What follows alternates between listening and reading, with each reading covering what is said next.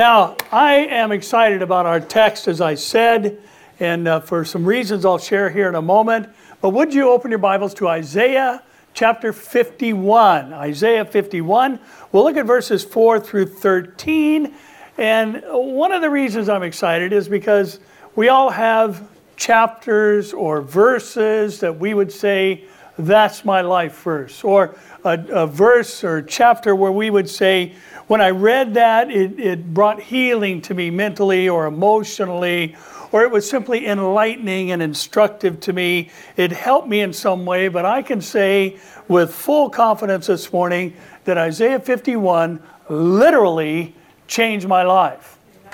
Because the reality is that we are here today, or I am here today, because of Isaiah 51. Now, I'm sure that God could have started CCT with somebody else, and there might have even been some folks that were more smarter that God could have chosen to the task. However, in the middle of the early hours of a Tuesday morning in the summer of 1997, I was awakened by two words reverberating in my mind, and they were Isaiah 51.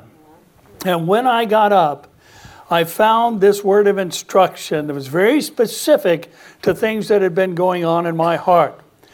Isaiah 51:1, the Lord says, "Listen to me, you who follow after righteousness, you who seek the Lord. Look to the rock from which you were hewn, and to the hole of the pit from which you were dug.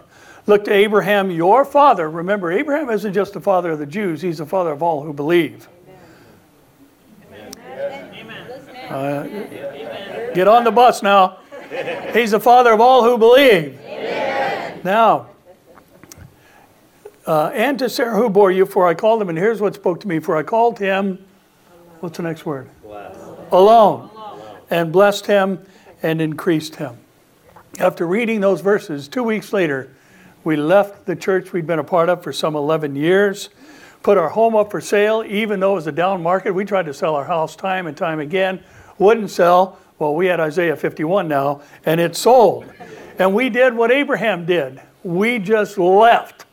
We didn't know where we were going. We didn't know where we were moving to. God said, go, and we goed.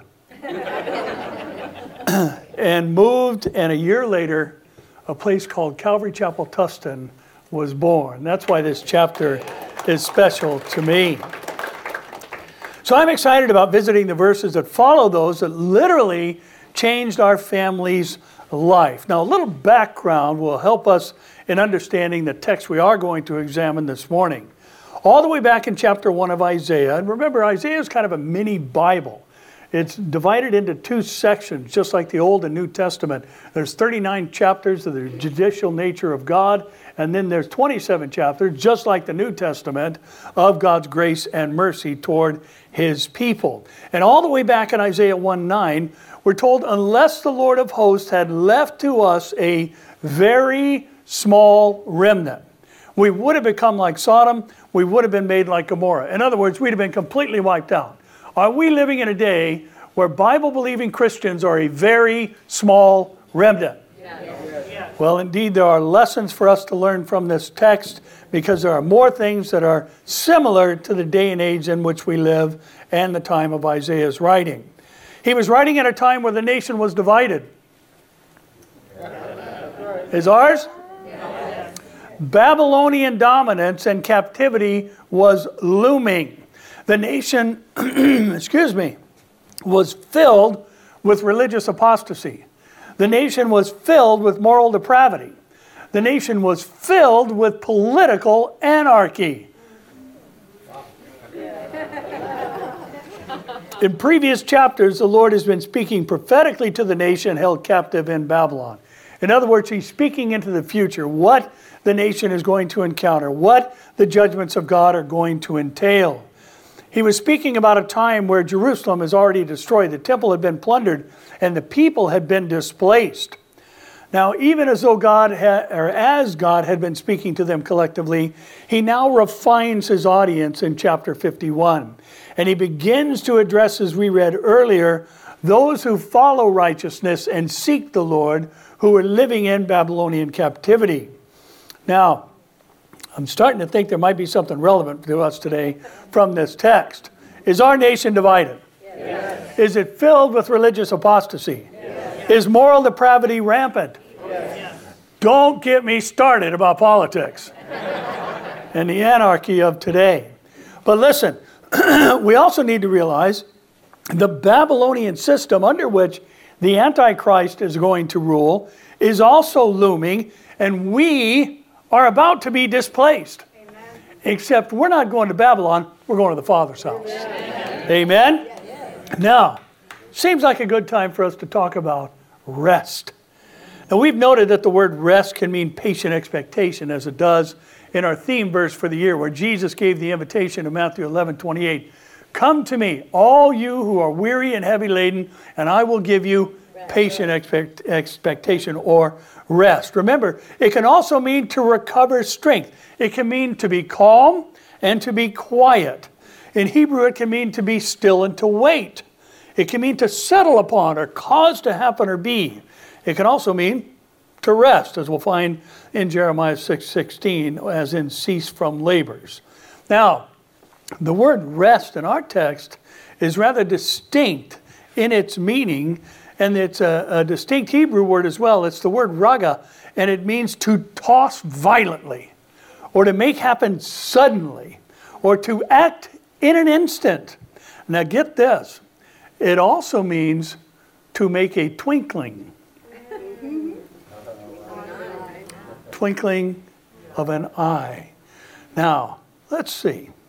Is the world headed to being tossed violently, suddenly? Yes.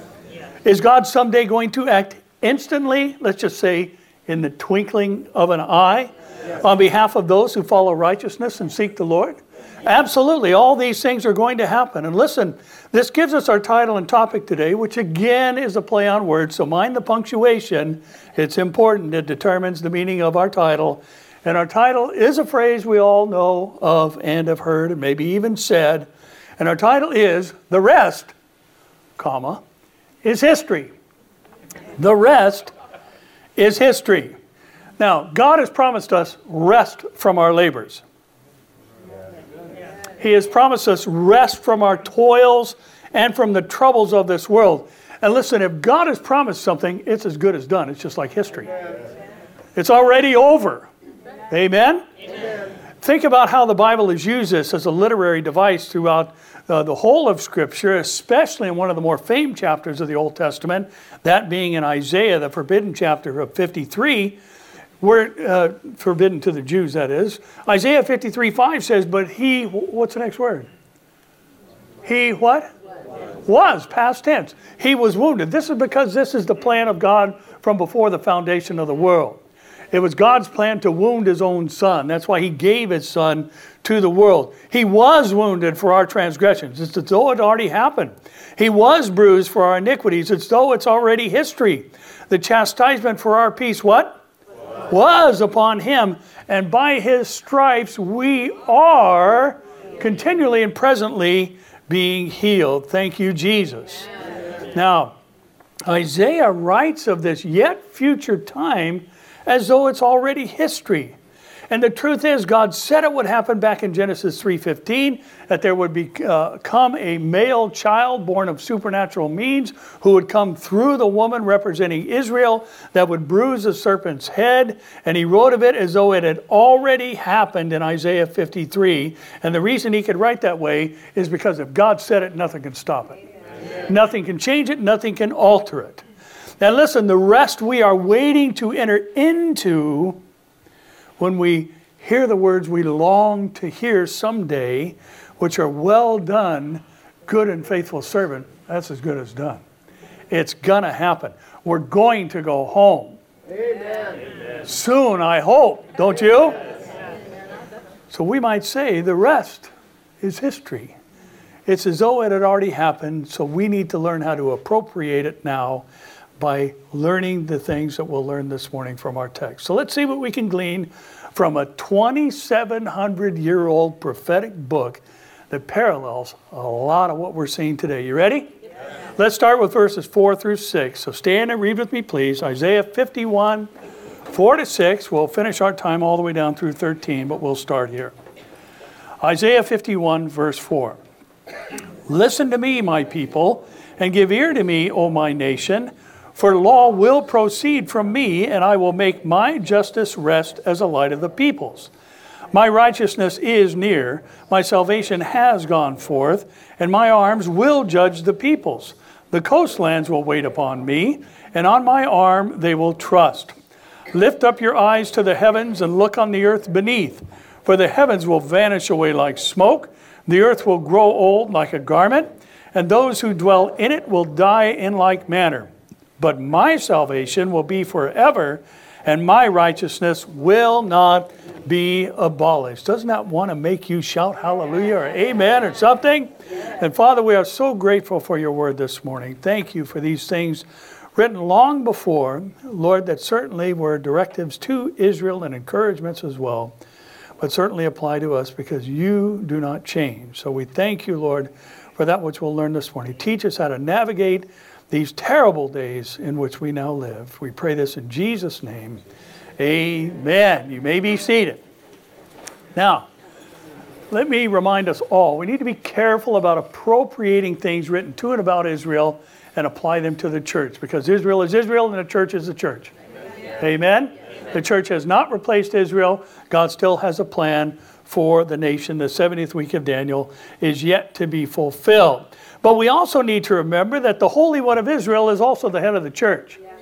The Mashiach ben David, the Messiah of Israel, is the Messiah of the church. They are one and the same. The world has only one Savior. Whether you're a Jew or a Gentile, you must be born again. You can only be born again through Jesus Christ. Amen? Amen. So while there are things that are distinct to Israel, when it comes to matters of God's nature and character, if it was true for Israel, it's true for the church. Is God faithful to Israel? Yes. Is God faithful to the church? Yes. Is he the king over Israel? Yes. Is he the head of the church? Yes. So obviously we can find some things this morning that are applicable to us without infringing upon the things that pertain specifically to national Israel. After all, Malachi 3:6 said, "For I am the Lord, I do not change," at least not till 2021.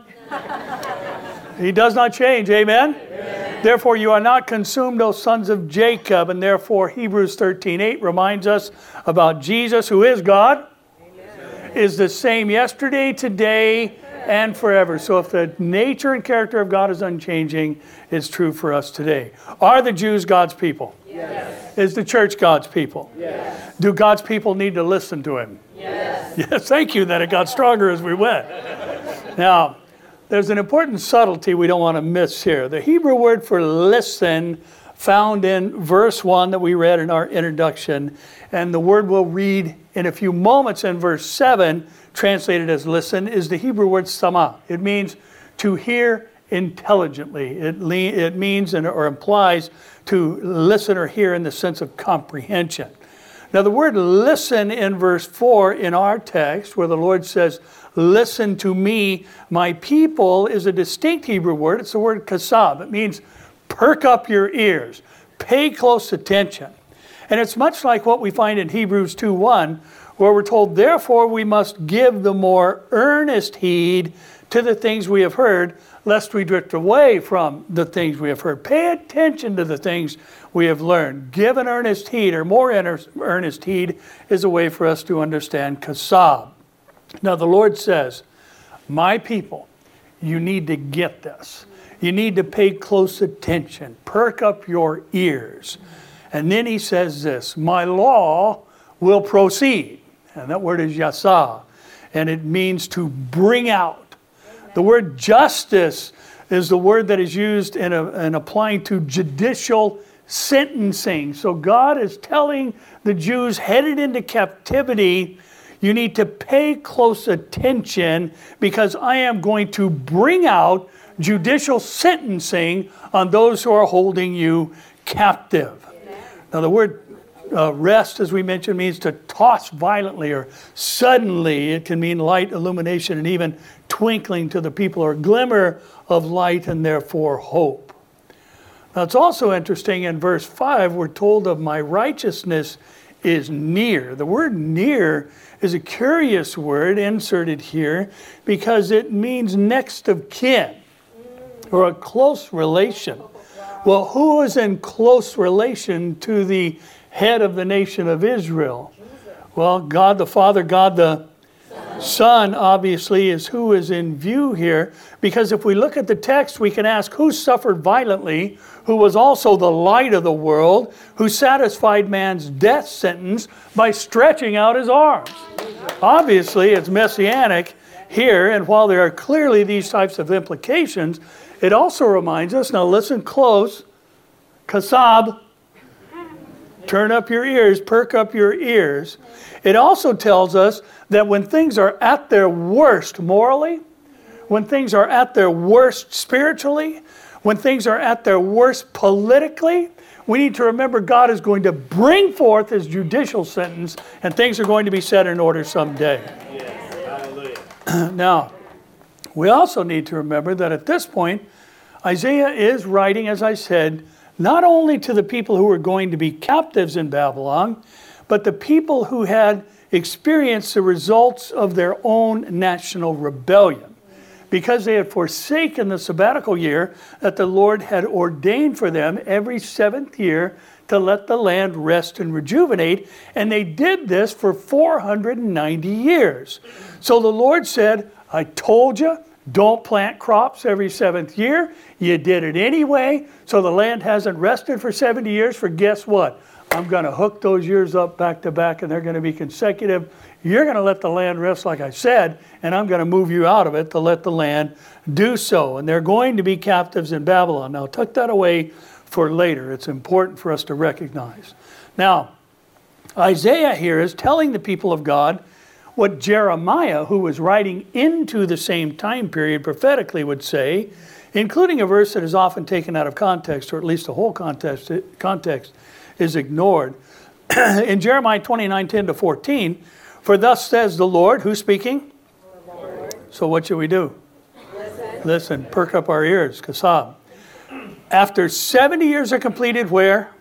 At Babylon. So obviously he's writing while they're still in Jerusalem. I will visit you and perform my good word toward you and cause you to return to this place. That meaning the land of Israel, specifically Jerusalem. And then he says this, for I know the thoughts I think toward you, says the Lord. Thoughts of peace and not of evil, to give you a future and a hope. Then you will call upon me and go and pray to me, and I will listen to you. And you will seek me and find me when you search for me half-heartedly. No, when you search for me how? With all of your heart. And he says, I will be found by you, says the Lord. I will bring you back from your captivity. I will gather you from all, who's in control here?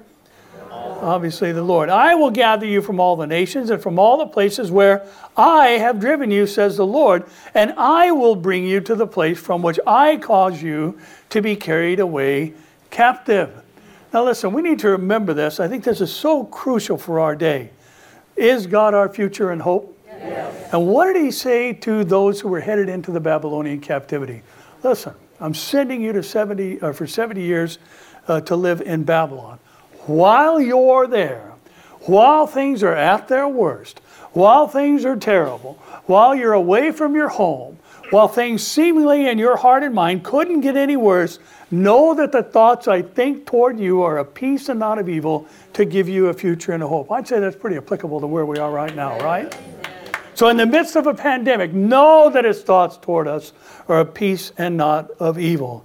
In the midst of a terrible, no, I better not say anything political. Oh, maybe I just did. We need to remember that his thoughts toward us are of peace and not of evil, and we still have a future hope. Now listen, Isaiah and Jeremiah both tell God's people what the Lord is going to do, but Jeremiah then tells God's people what they need to do. And is God's people in an age of impending judgment? Yes. Right now. Yes. We are in the age of impending judgment. Judgment is coming, right? Yes. God's going to bring it forth. He's going to judge the nations. He's going to judge specifically the nations at the end of the tribulation who abused and gathered against Israel, Zechariah tells us. But we also know that as we live in this age of impending judgment, we are also on the cusp of the Babylonian system that is going to be dominated by the Antichrist, and therefore we ought to do the same things that Israel was counseled to do. Now, Here's the first of our three observations. Listen this morning. In the midst of all we're going through right now, and the time period in which we now live, here's our first admonishment. Do not allow temporary circumstances to overshadow our eternal destiny. Do not allow temporary circumstances to overshadow our eternal destiny. Are we going home someday? Yes. Is that true every day? Yes. Does that change on any day? No. And therefore not to dominate our thoughts, hearts, and actions all the time. And this is what Jeremiah says to the captives in Babylon. This is what Isaiah is writing in the midst of our verses. God is going to bring out His justice. Amen. Thank you, Lord. Amen. Amen? God is going to bring out His justice. And because what we are seeing in our world today, we know His righteousness is near. His salvation has gone forth. He is going to judge the nations that oppress God's people. The coastlands waiting upon the Lord refers to the fact that God has people all over the world. In every country, God has His people. Amen? Amen. People all over the world who trust in Him, who have an imputed righteousness that comes from Him, placed into their spiritual account, that their record may be cleansed before God, and they are all found to be innocent in Christ Jesus. There are people all over the world whom God has done this for. And let me tell you this also, the blood of Jesus cannot be limited in its atoning power, and therefore the Bible can say, whoever calls on the name of the Lord shall be saved. Now, Isaiah gives a word of instruction like Jeremiah did. And in verse 6, he says, to a people in a divided nation, rampant with religious apostasy, moral depravity, and political anarchy, lift up your eyes to the heavens. And remember, my justice will rest on your oppressors, but my salvation will be forever. And I love that he concludes our opening section with, my righteousness will never be abolished. One of my favorite Psalms is 121. And the opening three verses give us a word of exhortation, an encouragement and instruction. I will lift up my eyes to the hills, Zion is implied. From whence comes my help? The rhetorical question is answered. My help comes from the Lord, maker, or who made heaven and earth. Listen to this. He will not allow your foot to be moved. He who keeps you will not slumber. Aren't you glad God never dozes off? Oh, jeez. Oh, I had a good night's sleep. Where'd those people go? Aren't you glad there are no time changes in heaven, especially? We all like the one in the fall, right? We like that fall back thing, but today not so much. Listen, are things a mess all around us? Yes. Is Jesus coming for us in the twinkling of an eye? Yes. So which of those two things ought to be dominating our thought life? Jesus is coming. Jesus is coming for us in the twinkling of an eye. Perk up your ears, God's people. Do not allow temporary circumstances to overshadow our eternal destiny. Somebody say, amen. Let's look at 7 through 10 and keep moving. Again, the admonition. Listen to me, you who know righteousness, you people in whose heart is my law. Do not fear the reproach of men, nor be afraid of their insults. For the moth will eat them up like a garment, and the worm will eat them like wool. But my righteousness will be forever, and my salvation from generation to generation. Awake, awake, put on strength, O arm of the Lord. Awake as in the ancient days, in the generations of old. Are you not the arm that cut Rahab apart and wounded the serpent? Are you not the one who dried up the sea, the waters of the great deep, that made the depths of the sea a road for the redeemed to cross over? Now listen, we need to remember Daniel was living in the midst of the Babylonian captivity that Isaiah and Jeremiah are writing about and into. And therefore Daniel gives us a glimpse into what life was like for the Babylonian captives. And remember, Daniel was among the elite, as were Shadrach, Meshach, and Abednego. These were those who were within King Nebuchadnezzar's favor. And look what happened to them. Daniel, at the hands of those who were supposed to be his peers, was persecuted. And this wasn't limited to he and his 3 friends. It was certainly something that all of the captives would have experienced. If the elite among them were experiencing it, can you imagine the everyday person on the street?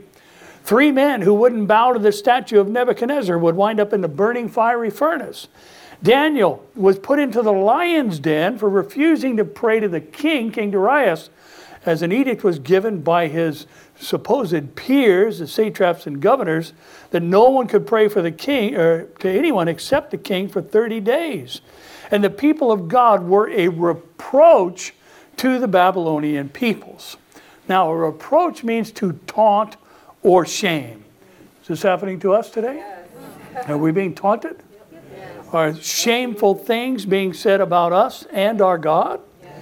Well, Peter addresses this same issue in 1 Peter 4:14, where he says, if you are reproached for the name of Christ, blessed are you. For the Spirit of God, that's where we always go, right? When somebody attacks us, thank you. Is that our response normal? No. Should be, though. If you are reproached for the name of Christ, blessed are you. Here's why. For the Spirit of glory and of God rests upon you. In other words, when you're under attack, the Holy Spirit's all over you. The Holy Spirit is covering you. He's sustaining you. He's lifting you up. And then Peter says, on their part, he is blasphemed, meaning spoken evil against. But on your part, when you're reproached for the name of Christ, on your part, Christ is glorified. Amen. Isaiah says, listen, you who know righteousness, do not fear the taunts of men or be afraid of their insults. Their day's coming, as will the day of the blasphemer come. And then Isaiah moves rather interestingly from his proclamation to a plea. He cries to the Lord, awake, awake, meaning arise, arm of the Lord. Move on your people's behalf in your strength, is what the prophet is now crying out. And he moves to what we've all done, at least in some form or fashion. In other words, he begins to pray, do the things that you used to do. Do the things to the Babylonians that you did to the Egyptians.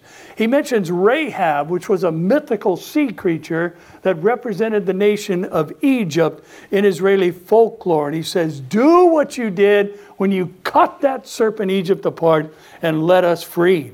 He then cites the parting of the Red Sea that allowed for God's people to escape the pursuing Egyptians. And he says, in essence, what we've all said, do that kind of stuff, God. Act on our behalf, Lord. And we've all felt that way, right? I don't know about you, but I have been feeling a lot lately like, enough already, get us out of here. Amen. We're ready to go home. Amen? Amen? It's time for that promised rest. But listen, here's the next thing we need to remember. And I'll probably get some email over this. And if you want to email me, it's dlandis@cctustin.com. And you can email me all day long. I'll spend all day answering your emails. Listen, are you ready for this? Listen, in such a time as this, our enemies do not determine, dictate, or alter our divinely mandated activities.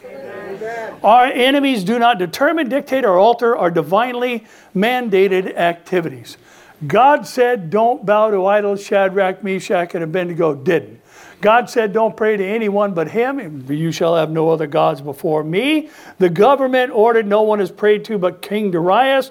What did Daniel do? 6:10 says, when Daniel knew that the writing was signed, and even upon punishment of death, or the threat of it, he went home, and in his upper room, with his windows open, toward Jerusalem, as was the custom of the Babylonian captives, he knelt down on his knees 3 times that day and prayed and gave thanks before who? God. His God, as was his custom since early days. Now listen, we are living in a time of unprecedented government interference and invasions into spiritual matters pertaining to the church. We are told to sing praises. It's not suggested, it is directed that we sing praises to God, and the government said we shouldn't. We're told to assemble as a congregation, not to forsake the assembling of ourselves as a collective group of believers. The government said we better not. We've been told by God that He is our provider. The government is trying to take over His position. And listen, The Bible didn't say go to church when it's safe. The Bible just said go to church. Amen. We don't let our enemies determine, dictate, or alter divinely mandated activities. And listen, did I give you my email? Psalm 111 says in 1 and 2, praise the Lord. I will praise the Lord with my whole heart. In the what? Assembly of the upright, and in the what? The congregation, the collective gathering of believers. The works of the Lord are great. Here's why we gather together. Studying the works of the Lord. Isn't that what we're doing right now? Yes. Studied by all who have pleasure in them. Now listen, I'm not saying go to church no matter how sick you are. No. Nor am I saying come to church no matter how at risk for COVID you are. Right. But what I am saying is this. Let your health and the Holy Spirit be your guide, not the government. Amen. Now, God is going to deal with our persecutors. And we don't bow down before them to avoid being persecuted. Amen. We are not to be afraid of them. Amen. We are not to be afraid of their insults because, listen, you ready for this? Yes. Our God can cool the flames. Amen. Our God can shut the mouth of the lion. Amen. Our God can part the Red Sea. Our God can stand the waters of the Jordan up in a heap so his people can cross over. Our God is the King of kings and Lord of lords. Our God is the great I am. Our God is El Shaddai, God Almighty. He is the maker of heaven and earth, the authority over all creation. And listen, I'm going to obey his word no matter what the government says. And I'm going to do so knowing that the moth will eat up our enemies like 1,000 moths in a cloak closet. But my righteousness in Christ will last forever. I know in a twinkling of an eye, he's coming to meet us in the air. I know that after that happens, we'll forever be with the Lord. I know that after we are forever with the Lord, or when we are forever with the Lord, we'll have an immortal, incorruptible, and glorified body like that of Jesus. I know that our eternal destiny, our eternal home, is going to be spent in a place where the streets are made of gold, the foundation is precious stones, the gates are huge pearls, death is banished, sickness abolished, evil is non-existent, and everything that makes life hard and miserable is going to cease to exist. So what should be our focus? The reproach and insults of our enemies or where we're going? Listen, our help comes from the Lord, maker of heaven and earth. Our enemies do not determine, dictate, or alter our divinely mandated activities. Somebody say, Amen. Amen. Let's wrap it up before I get excited. 11 to 13. So, the ransomed of the Lord shall return and come to Zion with what? Singing. With everlasting joy on their heads, they shall obtain joy and gladness. Sorrow and sighing shall flee away. Listen to the Lord talking. I, even I, am he who comforts you. Who are you that you should be afraid of a man who will die, and the son of a man who will be made like the grass, and you forget the Lord your maker, who stretched out the heavens and laid the foundations of the earth? You have feared continually every day because of the fury of the oppressor when he is prepared to destroy. And then the Lord asks the question, where is the fury of the oppressor? Isaiah now moves to the subject of the Exodus, not from Egypt, but from Babylon. He prophesies of their returning to Zion, which represents Jerusalem, with singing and everlasting joy on their minds, and all sorrow and sighing fleeing away, just like we see in the Exodus from Egypt, where we find this in Exodus 15, 20 to 21. Miriam the prophetess, the sister of Aaron, took the timbrel in her hand, and all the women went out after her with timbrels and with dances. And Miriam answered them, sing to the Lord, for he has triumphed gloriously. The horse and its rider he has thrown into the sea. John Corson, in a way that only he could say it, and that wonderful warm laugh of his and that smile of his, he said, you know, Miriam could have, maybe even should have sung this song before the Egyptians were closed over in the sea. Because God said, plunder the Egyptians on your way out. I'm taking you to the land I promised to your fathers. Was anything going to stop it? So she could have sung, He has triumphed gloriously before He triumphed gloriously. Because that's how God operates. When He says it, it's going to happen, right? Now, listen. Having a trial end feels great. Amen. That was it? Having a trial end feels great. It's awesome when it's over. It's our favorite part. It's the only part we like, as a matter of fact. Having oppression end is cause for joy. Having sorrow and sighing flee, these things represent a longing for deliverance, makes it even better. Amen. And the Lord begins His reply to Isaiah's cry in verse 12, where He reminds all of God's people that He's our comforter.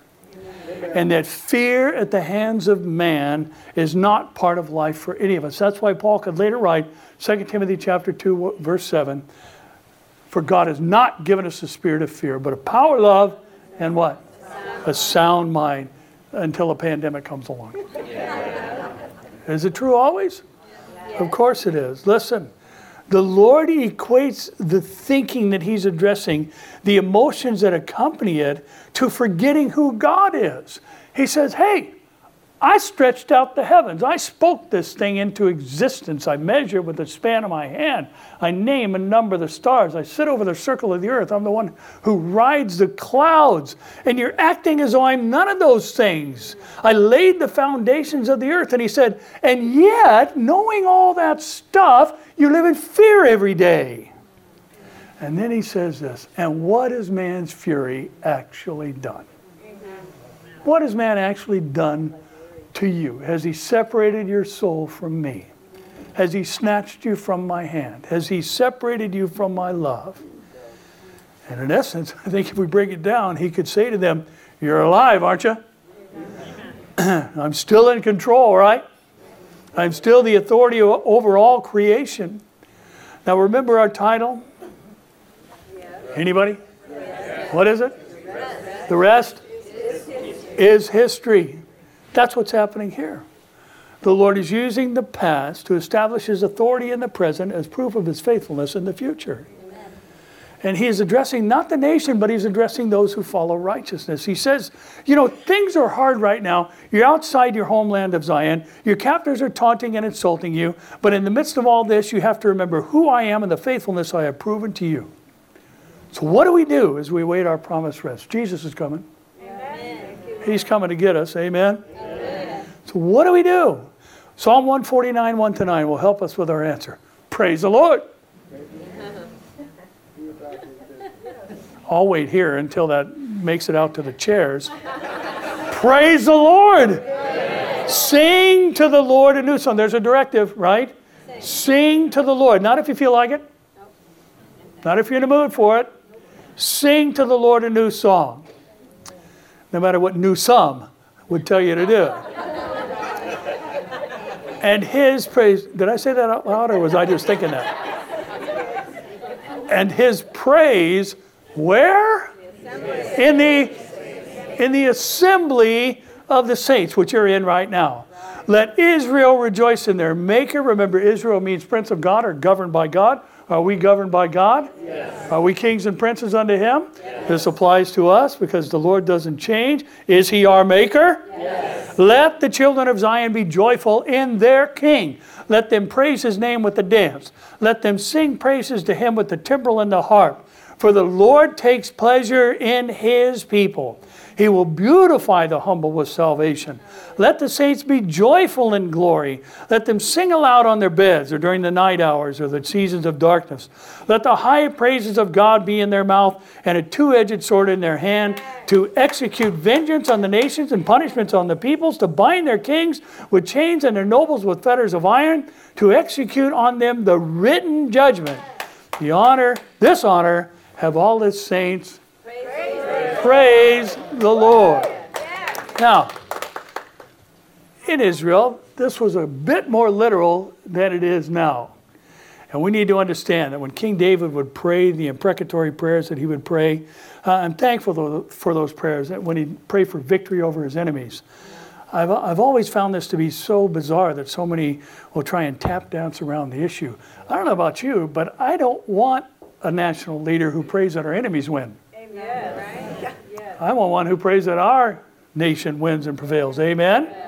And therefore, listen, we can operate in the fact and with the mentality that all these things are going to be manifested by God ultimately, so we can live as the children of God even in the midst of taunts and insults. And this incredible psalm gives us a list of reasons to praise Him. We praise Him for all He has done.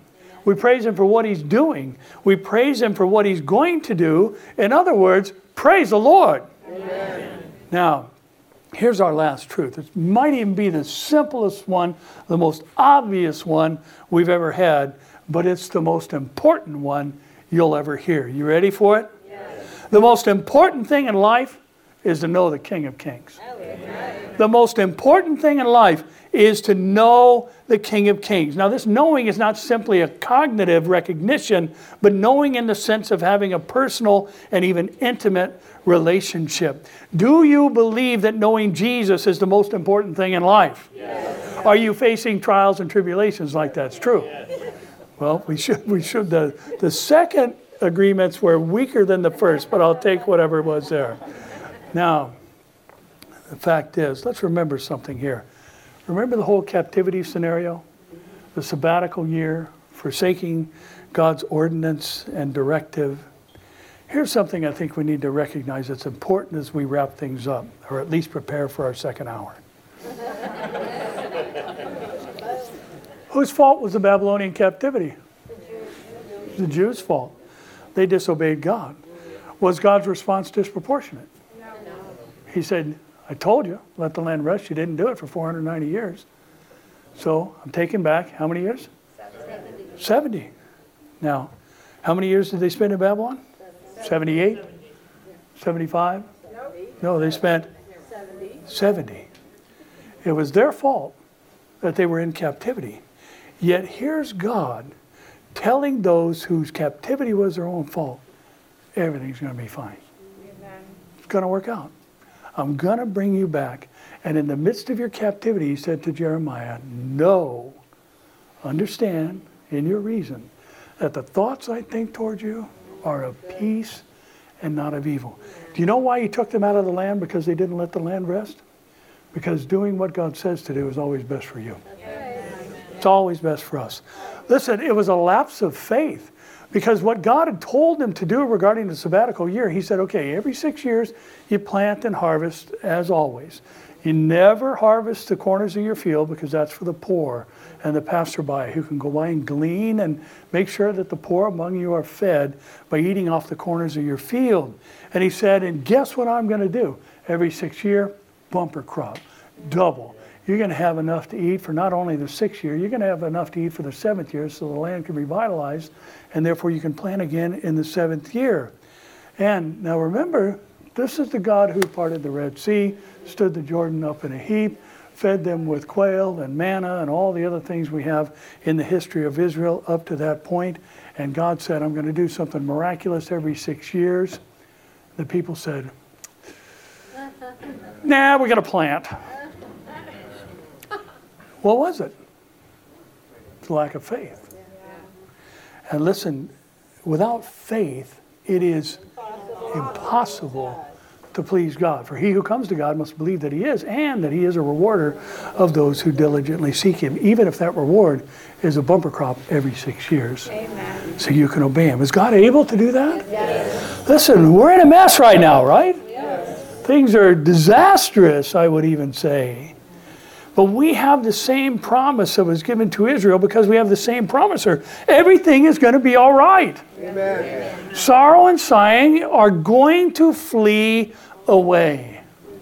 And Jesus said to His disciples at the darkest moment of human history in John 14, 1-3, let not your heart be troubled. The structure of the phrase let not could and maybe should even be translated as stop letting your heart be troubled. Stop letting trouble and anxiety rule over you. He says, you believe in God, believe also in me. He's simply saying, you believe in God the Father, believe the same things about me. Further in the conversation, you'll see that proven to be true. And then He says this, in my Father's house are many mansions. If it were not so, I would have told you.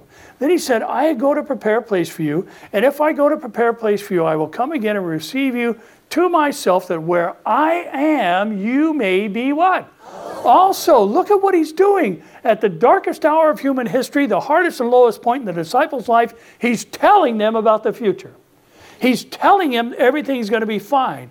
He's telling them he's coming again. He's telling them where they're going to be when he does. He says to them, because you know me, your future home is in my Father's house, so stop letting your heart be troubled. Amen. Things are awful right now, morally, spiritually, and politically. Yes. Awful, Terrible. aren't they? But listen, we're going to be gone when they get much worse. And they are going to get much, much worse.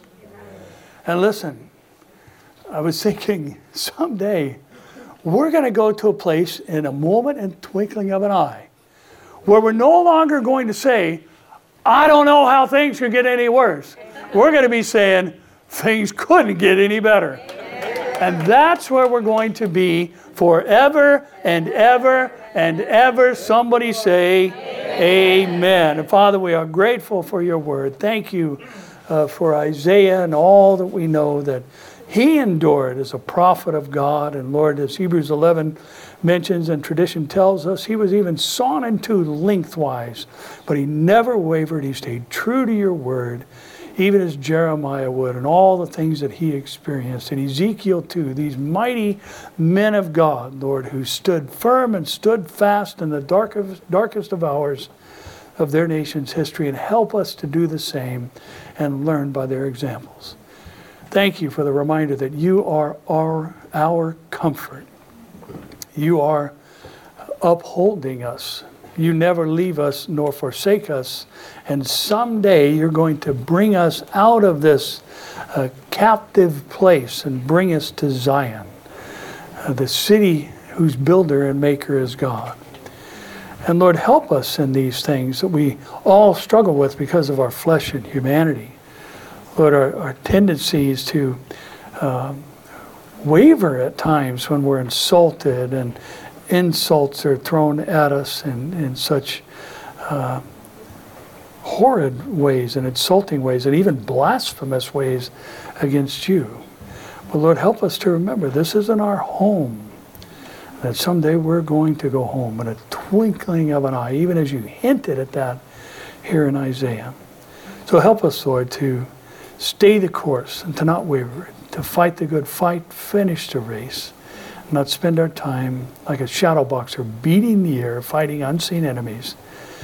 And at the end that you would say, and where is the fury of the oppressor? So help us in these things, Lord, for they are absolutely contrary to our flesh, but they are completely compatible with walking in the Spirit. Help us, we pray. In Jesus' name, amen.